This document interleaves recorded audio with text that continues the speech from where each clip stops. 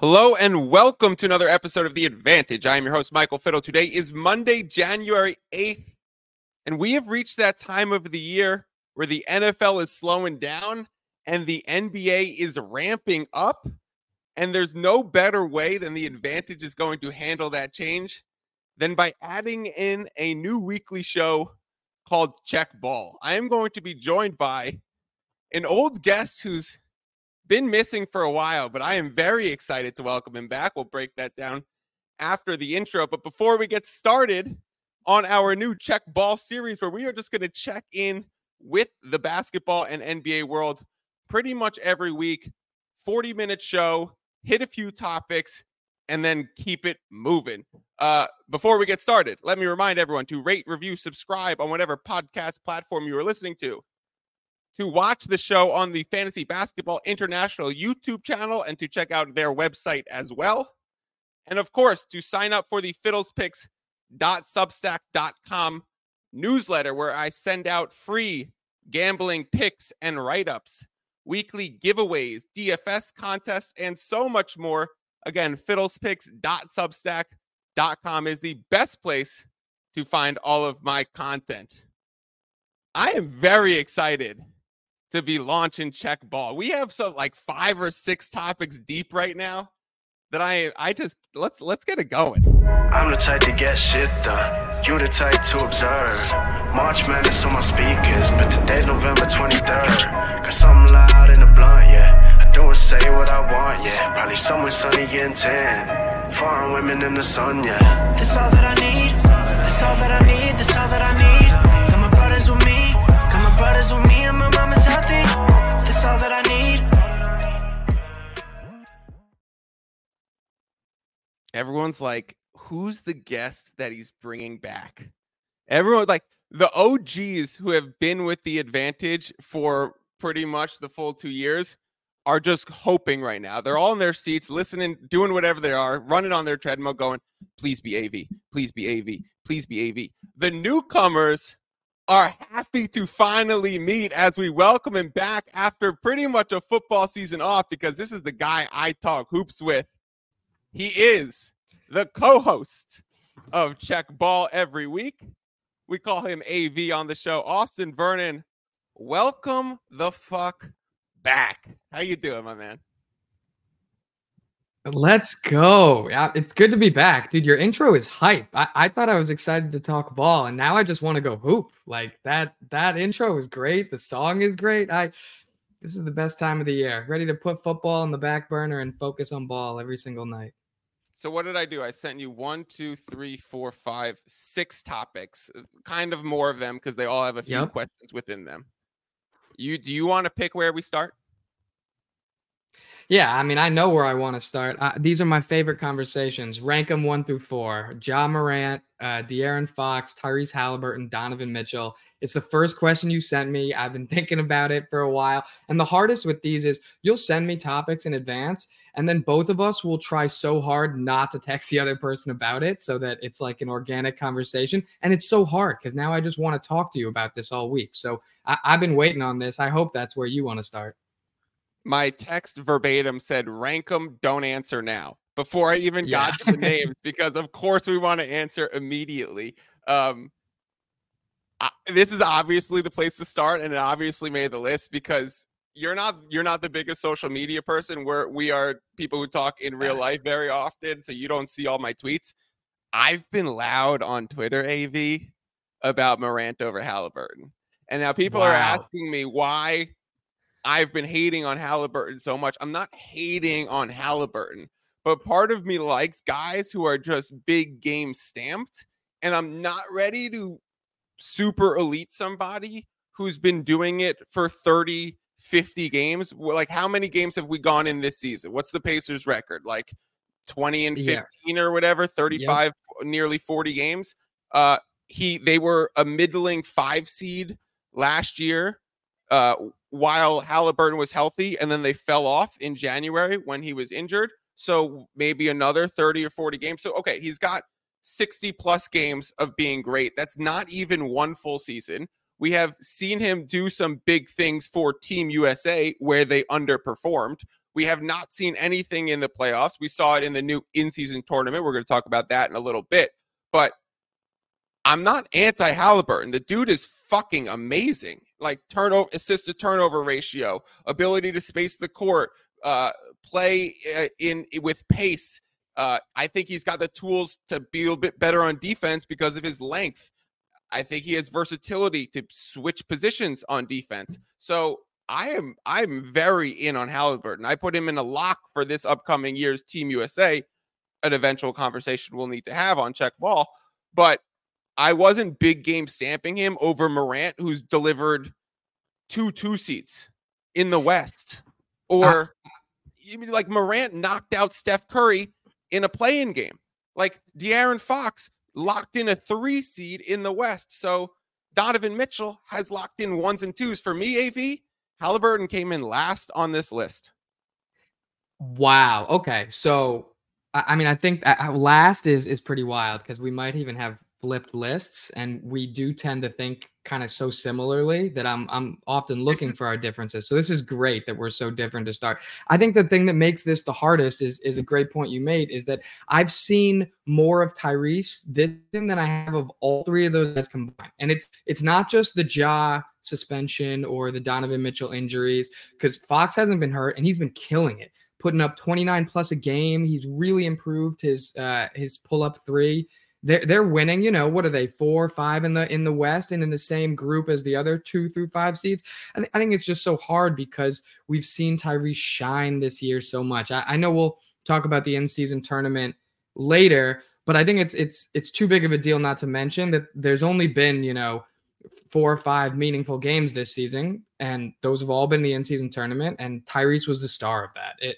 He's been a freak. He's on the best offense in the league. They're putting up crazy numbers, so his gaudy assist totals are eye-catching.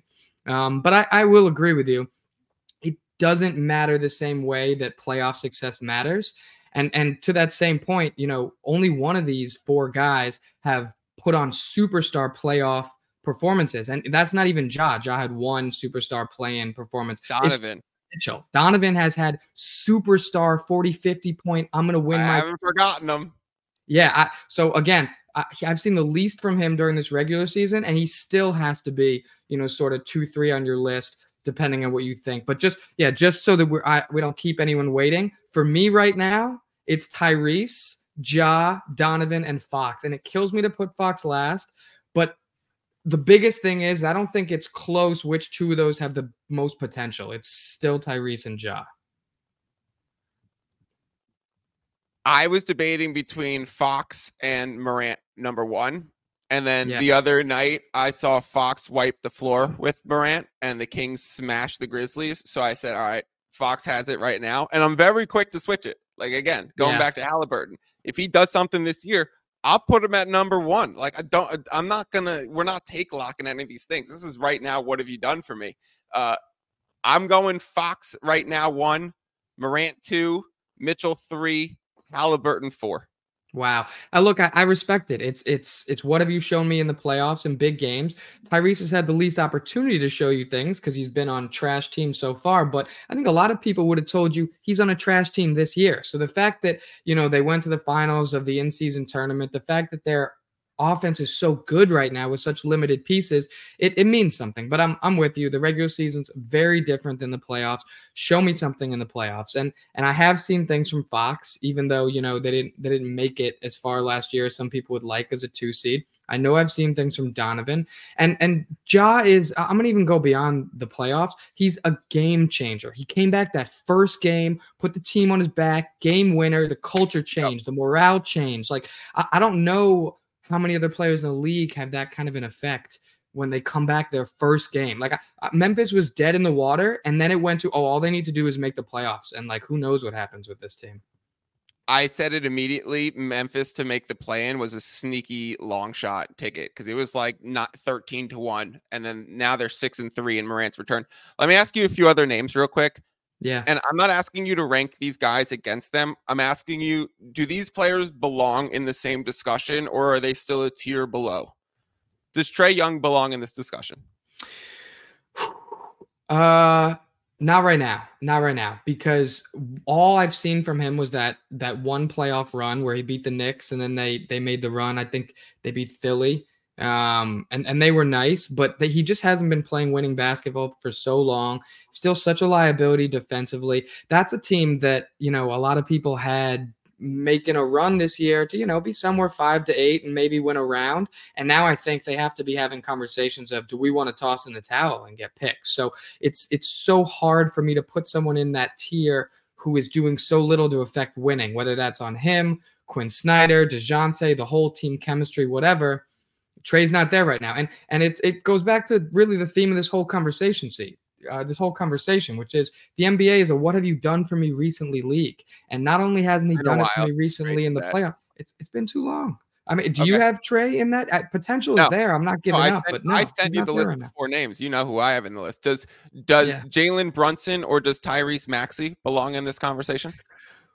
Tyrese Maxey, I'm putting in the conversation in terms of potential. In a similar vein, we've seen so little from him, like Tyrese, in meaningful games. So I can't say yes or no on him yet. And Jalen Brunson to me is such a good fit there, so out kicking his coverage, even if he doesn't have the physical skills and talents that some of these other guys have. If he keeps affecting winning like that, I think Jalen is more. He's in a perfect fit for himself, and he's maximizing his talent. Where the 4 that you named for me are superstars anywhere. I mean, look, yeah, go ahead. Last one. Bringing this guy down because it hasn't been there this year. Has Booker entered this conversation more than the SGA and Tatum conversation? Yeah, I knew you were going to put Book there. And to me, no. So I still remember what he did in the playoffs. The incredible efficiency on the high volume. And more importantly, you remember that he actually locked down and defended. So now you're talking about your primary ball handler and offensive initiator actually being a 6'5" lockdown defender who tries so hard. Like, I know some people are pro and anti how much shit he talks and all that on the court. But I think it matters so much that he's willing to put himself out there and try so hard. Defense is effort. And this dude is caring and trying so much. It's been such a weird year from Phoenix that I'm not ready to make a judgment on him as an individual based on that.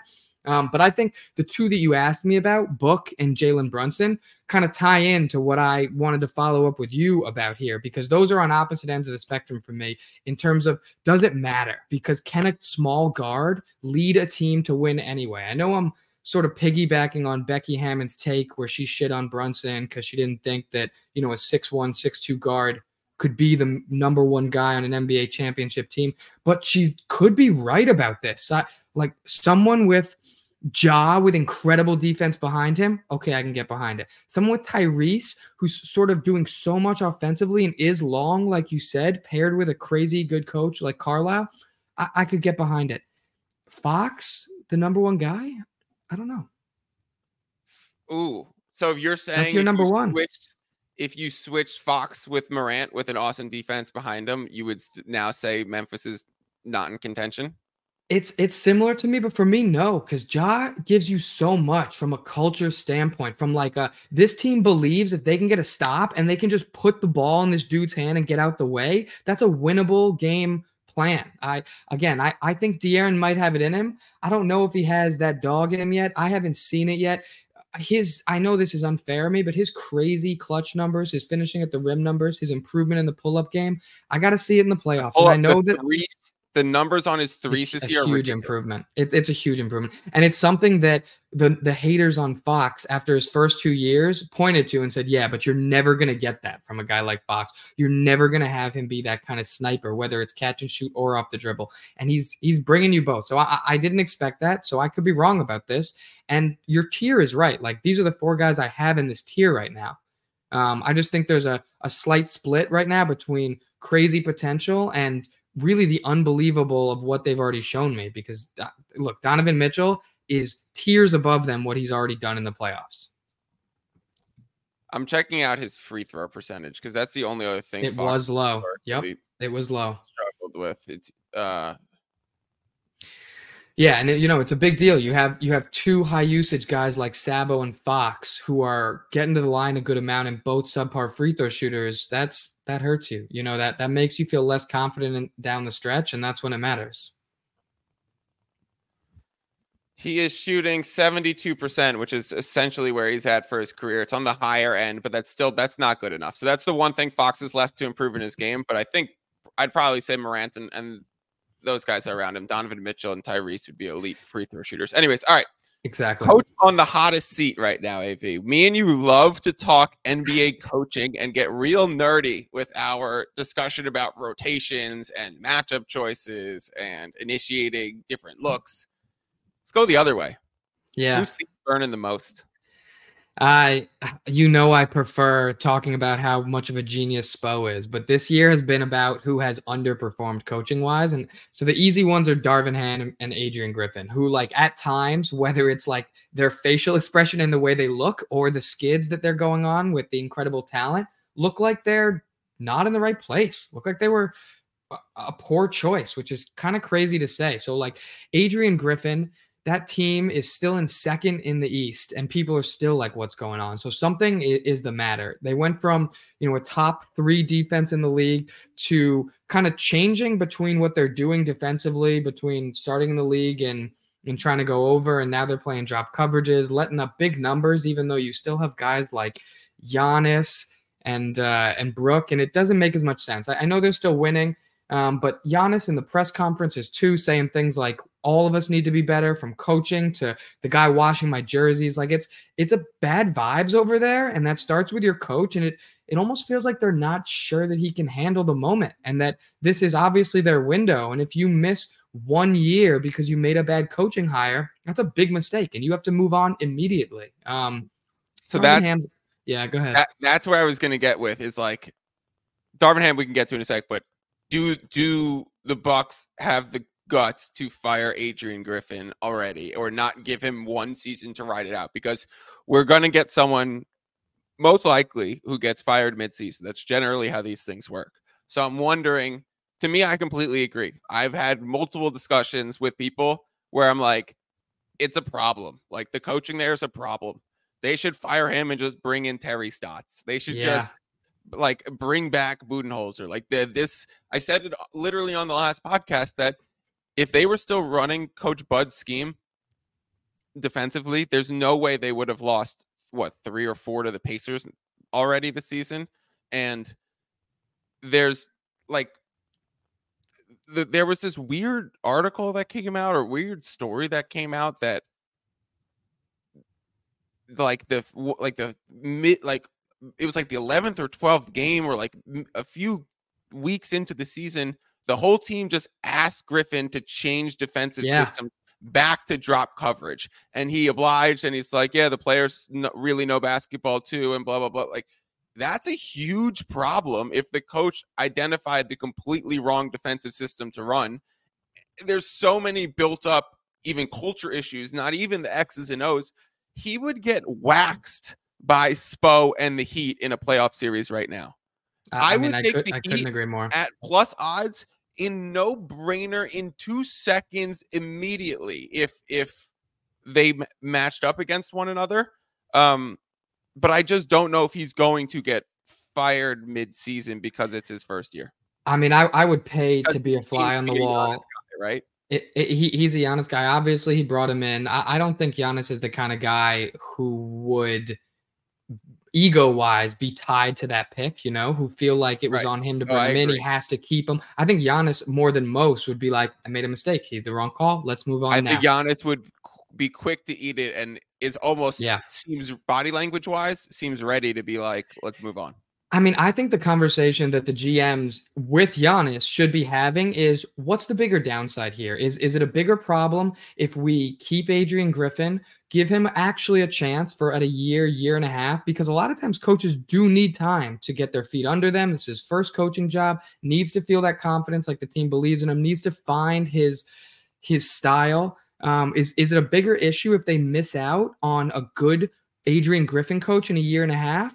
and hire someone now? Or is it a bigger deal if they leave him and miss out on a year and a half in their window? And there's no chance, and it's no doubt in my mind, it's a bigger deal if they don't move on from him, because windows are always shorter than teams think. They really went all in on this window with Dame. We saw the Carlisle Tyrese Haliburton combo give Dame and Adrian the business. I know that's not fair to throw Adrian in on there, but look, it's already seems to me like it's not working out.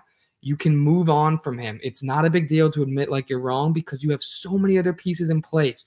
Don't let this be the reason you don't win. Do you think Darvin Ham gets fired midseason?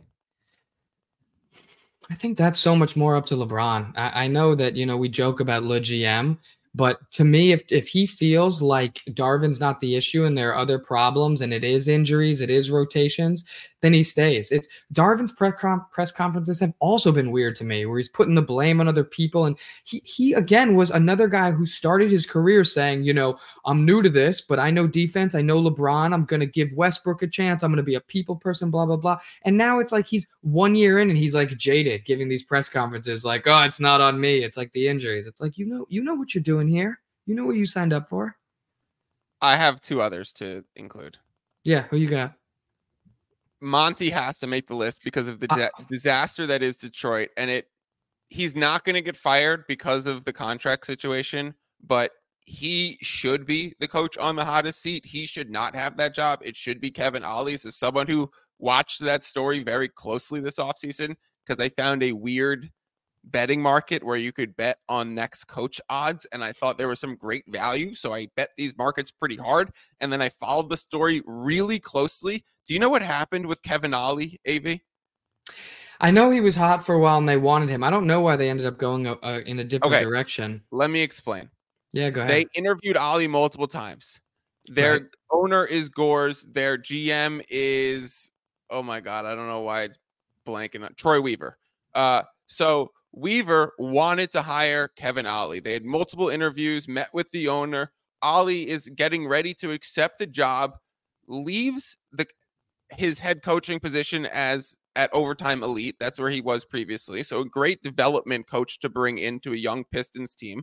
He was, won a title with UConn and then was developing these NBA G League players who were doing pretty well in the NBA. So they wanted to go Kevin Ollie. Gores, the owner, really wanted Monty Williams and offered Monty Williams the job like twice. He said no both times. They kept re-interviewing Kevin Ollie.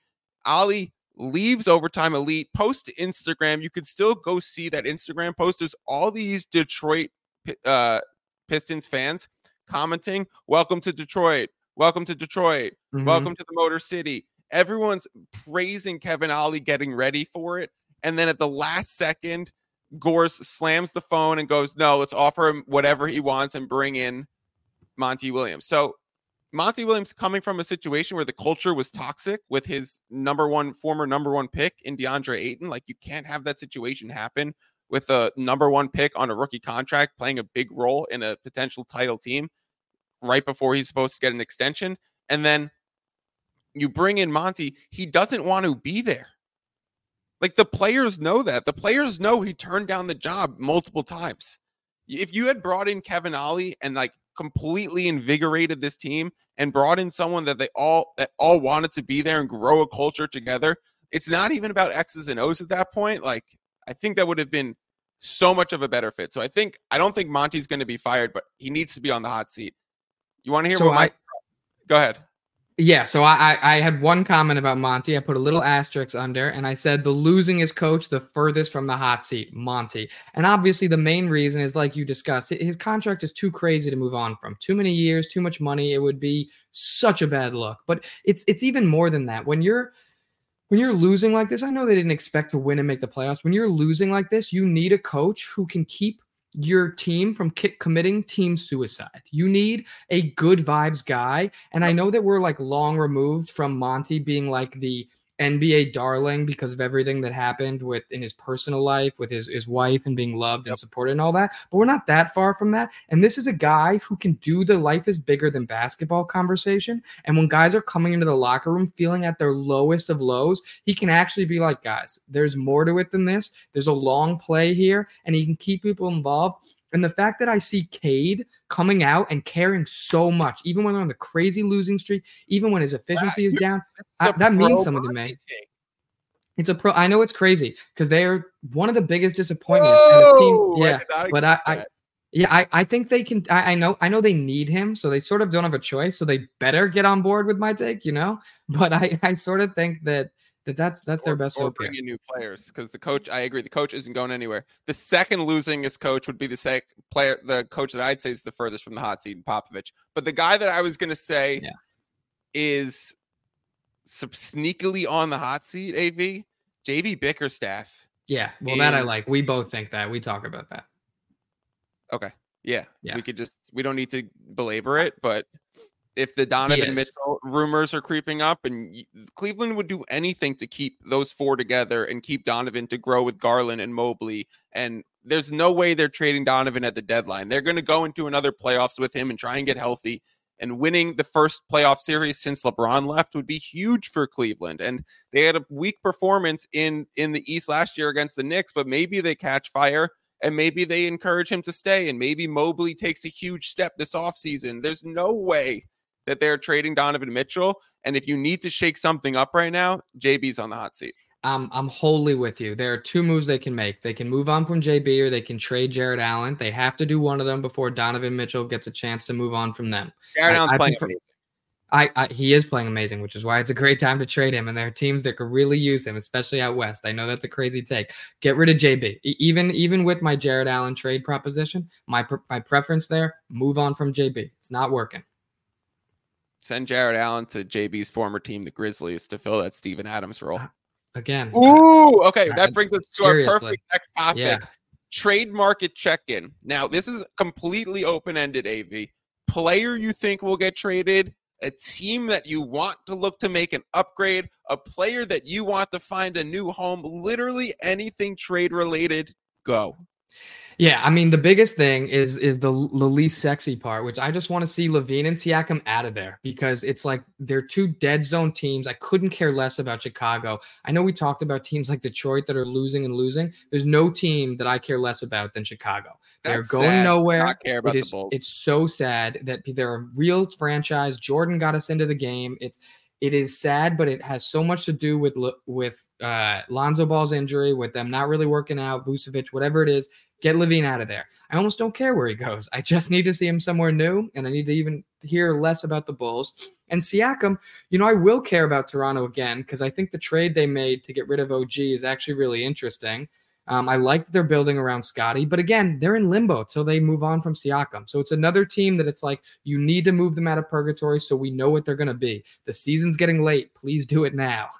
And then, in terms of who would be interesting, I actually do think Jared Allen is interesting because it's both sides. I want to see Cleveland shake it up. And I think there's a couple teams out west like Memphis that could really use this big man. Even if he's not the perfect playoff fit for teams that are thinking championship, it's a long season. You will need him in the regular season, and there are series where you will be able to play him well in the playoffs. So those are mine. Give me someone kind of out of left field because I think LaVine and Siakam are so boring there. Are you looking for destinations for them, or are you thinking? No, give me another player because I want to see LaVine and Siakam out of there, but it's mostly because if you turn on the media at any given time, it's them two being talked about who's going to be traded. So I'm tired. I want to get them out of there. My team that I wanted to make an upgrade, I was going to go Grizzlies because of the way that their salary cap is structured. I've talked about it a bit on this pod, but considering Bane's extension kicks in next year and they have Jackson and Smart on descending deals and Morant missed first team all NBA last season and getting the escalator. And then he had this suspension, which cost another fraction of his contract. They saved $48 million there. Bane is really cheap until next year. They tried to offer 3 first-round picks for OG Anunoby and bring in another piece. They need to bring in somebody and then go over the cap with them in the future. So I actually think that Jared Allen comment before is sneakily very interesting if the Cavs are trying to mix it up. I don't really know who interesting the Grizzlies have to ship out for one of those things beyond picks right now. And I don't think the Cavs just want picks right now. I think they'd want some talent. So I was thinking, like, you want to hear what my crazy thought was? Yeah. Yes. Do we get DeAndre Ayton because it's not working out in Portland over A to the third Grizzlies? team. Wow, interesting. Either bring in a third team or bring their one. I mean, I will say first and foremost. Could you get in DeAndre Ayton to Atlanta to run with Trey, and then somehow either move Capella or DeJounte to destinations where they should be too? Again, that's the sort of thing where I feel like it could be a win-win-win for all three teams. I know that's so rare, and every team needs to trade and feel like they're fleecing another to even get to the table, which I hate. But I think that's a great move. And it's also, I mean, I know we talk about this all the time, but it's probably my favorite part about having these discussions with you. It's that, I watch so much of the game and I have a gut instinct, and then you have such a handle on the salary cap and the trade market and everything from bird rights to who can be traded within 6 to 12 months, that it really adds a level where we take these gut feelings and end up, and I'm like, okay, now we're at the GM's table. This is actually the move. Send him a text message. The reason why I say Ayton for the Grizzlies is because Grizzlies are going to have trouble re-signing somebody. So if you bring in a Siakam, who's going to be a free agent next year, he's not going to stay in Memphis to be paired with JJJ and be the 3rd-4 option on a team that could surprise with being there. Like, that's not what Siakam's going to do. So if you bring in Ayton, who's locked in for 3 more beyond this, maybe he turns it around. And if you're in a buy low situation where you also have the salary cap flexibility to absorb that contract right now because you could fit it in and then go over the cap, then like, whoa, we could keep all of the guys, bring in Ayton on the cheap, ship out Steven Adams, injury plus like mid-sized contract, have a little filler match, something in there with a pick or two, and bring in Ayton. It's such a good point, and it can't be overstated how difficult it is for small market teams to keep and re-sign players. Siakam is an international dude. He's repeatedly say he likes Toronto. Like, Memphis's biggest draw is Gus's fried chicken, and that's not a Siakam thing. Like, you need to know who you can attract. You need to know how you can scheme with trades and who can move on so that you can essentially trap players in your small market. But so they should get Zion. So Zion would be the best and the worst fit in the same. I did try and finagle a Zion trade because I do think the Pels are straight up better without him. That's a conversation for another time. AV, we have 3 more topics on the list. Incoming potential first-time All-Stars, changes to the in-season tournament now that we're a month or so removed, or a little bit of rapid fire.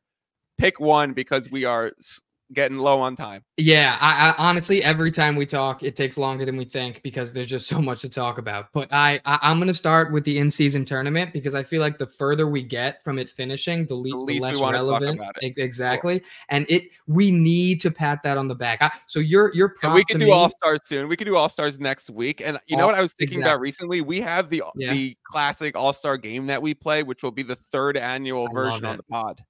Dude, I love it. I'm pumped to do that with the pod. I feel like other people are actually going to like that game too. It's a great way to watch with your friends, even your friends that roll through that don't care as much about basketball, sort of hooks them in. Yep. But we'll go through all that closer to the All-Star game. So the prompt you gave me for the in-season tournament was, what needs to change about the in-season tournament now that it's a month removed? And I feel almost guilty responding to it that way because it was such a success and I loved it so much. So the fact that I do have real things that I think were sort of a disaster about it and need to change, and I still think it was such a success, kind of speaks to how good it was. So my 2 main things are, first and foremost, the courts are garbage, and it makes some of the games unwatchable. The bright red and blue, it's like, I don't know if this is a mental problem I have or everyone has this or what, but I find myself watching the court instead of the game, and it's maddening. It feels bootleg. It feels like I'm watching some like that random blue court that they play on in college, or like that Oregon court where it's like trees on the court. I don't even watch college. The whole thing is a mess. So the fact that they survived that is incredible. And then the second thing that they need to change is they need to not host the semis and finals in Vegas, because by far the best part about the in-season tournament for me was how fucking hype Indiana and some of these home courts were on a random Tuesday and Friday. I have not heard anyone with that take. I feel so strongly about this. These games were so hype. I was watching them on the edge of my seat. These fans are going nuts. Like, the players matter. You can feel that they're tense. They're fouling harder. It matters so much. And then you put them in Vegas, where it's like no one has a dog in that fight. They don't have nearly that same feeling of playoff feeling and like get off my court. Like, dude, the Indiana Boston game in Indiana was my favorite thing maybe all year that's happened so far. It's I love it. So good for them for doing that at all. I agree. I agree with yeah, you have me convinced, because you are right. And the Vegas games were lackluster. It seemed like there was a decent Lakers contingency because, I mean, that's what's going to travel the most, but it wasn't anything special. Right. The games before that were special. Let me tell you something. Oh, they were lit. Yeah. About those games before, this is a gambling podcast after all. There's a sneaky gambling angle that's going to start brewing over the next few years, where the teams were trying to blow out their opponents for point differential statistics, and you can't price that into the favorite. So they're still pricing things at -7, -9, -8.5, or whatever for a nice, like, Celtics versus whoever game. And the truth of that is, when the Celtics get up 17, they're going to want to get up 23. And when they're up 23, they're going to want to maintain the lead by 25. And when they get, it just doesn't stop. You don't have the let up as much. They try and keep the leads. They try and build the leads. They'll score with 1 second left to go from up 27 to 29. And they're like, sorry, we know it's insulting, but we're going to do it anyways because the standings. I am going to start backing favorites in the right spots in the play-in games to the elimination stages of the in-season tournament. I don't know the right way to word that, but I think you get the point. Those are real spots to back favorites. It's such a good point, and it's one of the biggest reasons that I don't think the score differential being the deciding factor is going to last. Because there's been nothing else in basketball in the last X years that have changed the competitive strategy more than that rule. Even putting this in-season tournament in the middle of the season, and now you have teams playing like it's the playoffs and you're 15 games into the season, is not as big of a strategic change as adding the score differential, where coaches are actually having meetings internally being like, this is new. We need to prepare for this. This matters where we end up. And it completely changes the end of the game. I think for the better. I as a fan, I love it. I think that because it's going to have an effect on betting, and the NBA cares about that more than they're willing to admit, especially given how new it is and going forward and how much money there is there, they're going to change it. They don't want wild cards. They want predictability. It's not something that's integral to the tournament where if you take it out, it ruins anything. It was sort of so new and wild and competitively changing that I don't think it lasts. Yeah. The one change that I would make is make the divisions that the teams are in what the groups are, and make it the same every year. And I understand it'll ebb and flow in talent disparity. That's not the point that the fans really care about. We care less about the fairness of each division per last season's win records. Like, that doesn't matter. Put Celtics, Nets, Knicks, 76ers, and Raptors in one of the divisions. Don't call it Group East A. Don't call it the Atlantic Division for the in-season tournament. And that's how we start to rebuild the rivalries in a sense. Thank you. Okay. It's amazing that we've actually found 4 really big, important changes that we didn't like, and we still love the in-season tournament. So that has to be said. But this is a huge... It was great. It was great. And we were so skeptical, and it was great. So that really tells you something, but they have to make that change. That it was a perfect opportunity to reinvigorate these rivalries that all across the league are sort of fading because, it's all the teams change so much. Completely meaningless. Meaningless. This was their chance. So I'm so with you there. I don't care if that means that certain teams are going to be in weaker divisions and getting there year after year. I want to see those weaker teams and divisions hate those better teams and really show out and try and win in that in-season tournament, knowing it might be their only chance to win that whole season. All right, Austin, rapid fire. I literally only want a name. I do not want any explanation whatsoever. So I do. It's just in a matter of time. Pick to win it all. Nugs. Who's going to get first pick in the draft? Detroit, if for no other reason than, if once you're bottom 4, it's pure chance. And what's the point on speculating on lotto balls? Detroit. Pick for MVP. Joker. See my first answer. Most surprising team to miss the playoffs. I'm saying Atlanta, which is sort of a roundabout way of saying that I think the Lakers, Suns, and Warriors are all going to make the playoffs. Because obviously all 3 of those would be more shocking if they missed. And Atlanta is shocking to me because a lot of people had them in that, 4 to 8 range this year. And they have to be having internal conversations about pivoting to a full tank and get some picks, trade some people away. All right. We're going to keep note of that. In fact, Alec, we're going to bring in Alec right now. Introduce the new producer to Check Ball right here, Alec Bluestein, AB. We have AV and AB. Alec, first off, what's up? Welcome to the pod. Thank you. Happy to be here. Hello, everyone. Can you remember write down Austin's rapid fire answers somewhere so we could track these things as the season goes on? Because we're going to fire some of these exact same questions. I'll mix it up occasionally, but we're going to see how this changes over time. Pick to win it all, pick for MVP, surprise team to miss the playoffs. Yeah, I got them all now. Nuggets, Joker. Towards the end. Alec, anything you want to just chime in on based on first check ball of 2024? Yeah, I mean, I thought it went great. I thought you guys both did a great job. Loved a lot of the takes. I think for the in-season tournament, a lot of good would-be changes there too. I don't get why it was so compact. I think it should be stretched out more. I get the idea was to, get more attention for the NBA during a time that's typically dominated by the NFL. And I think, coming up right now, the NBA is picking up more steam, but we're about to get into NFL playoffs, Super Bowl, where all the attractions are going to be there. I think if they ended it, wrapped it up right before the NFL playoffs or right after the Super Bowl, would be a great parlay into that, or, transition into the height of the NBA season. And then when you guys were talking about trades, I want to see Alex Caruso get moved. I couldn't be nice. Wow. I couldn't agree more with your take about the Bulls just being who cares? It's just like an NBA black hole right now. And I think Caruso could be really impactful to a contending team. So I'd love to see him get out of there. I mean, I love that. He has such an effect on winning that to be in, like we talked about, a black hole purgatory must be maddening for him and almost doesn't make sense for the franchise to have him. Even if he does help more value. Culture. Does he have more value than LaVine? On his contract, it's almost like you move them together, right? He does have more value now.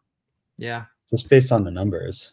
Right. And the contract length. And the contract. Yeah. And so many teams need a defensive guard like that. I mean, are the Lakers kicking themselves for blowing that opportunity to keep him there? They trade a replacement White. But I heard the Celtics are considering bringing someone like him in too. Are you kidding me? There's every defensive good guard in the league? I'm dead serious. I honestly thought you were kidding, and I was about to get mad about it because I hate that the Celtics get everyone. So now I'm gonna get even more mad about it. Well, I don't understand. So like the rules of like the salary cap and everything don't apply to them. They can just have everyone. That's cool. They will swallow you on the perimeter with Derek White, Drew Holiday, and Caruso. I would be skipping that game if I was. Yeah. I'll tell you, Derek White is a listener to the pod, and he's going to let me know that he's going to be upset that we skipped over potential first-time All-Stars. He's coming back. He's coming back in that conversation.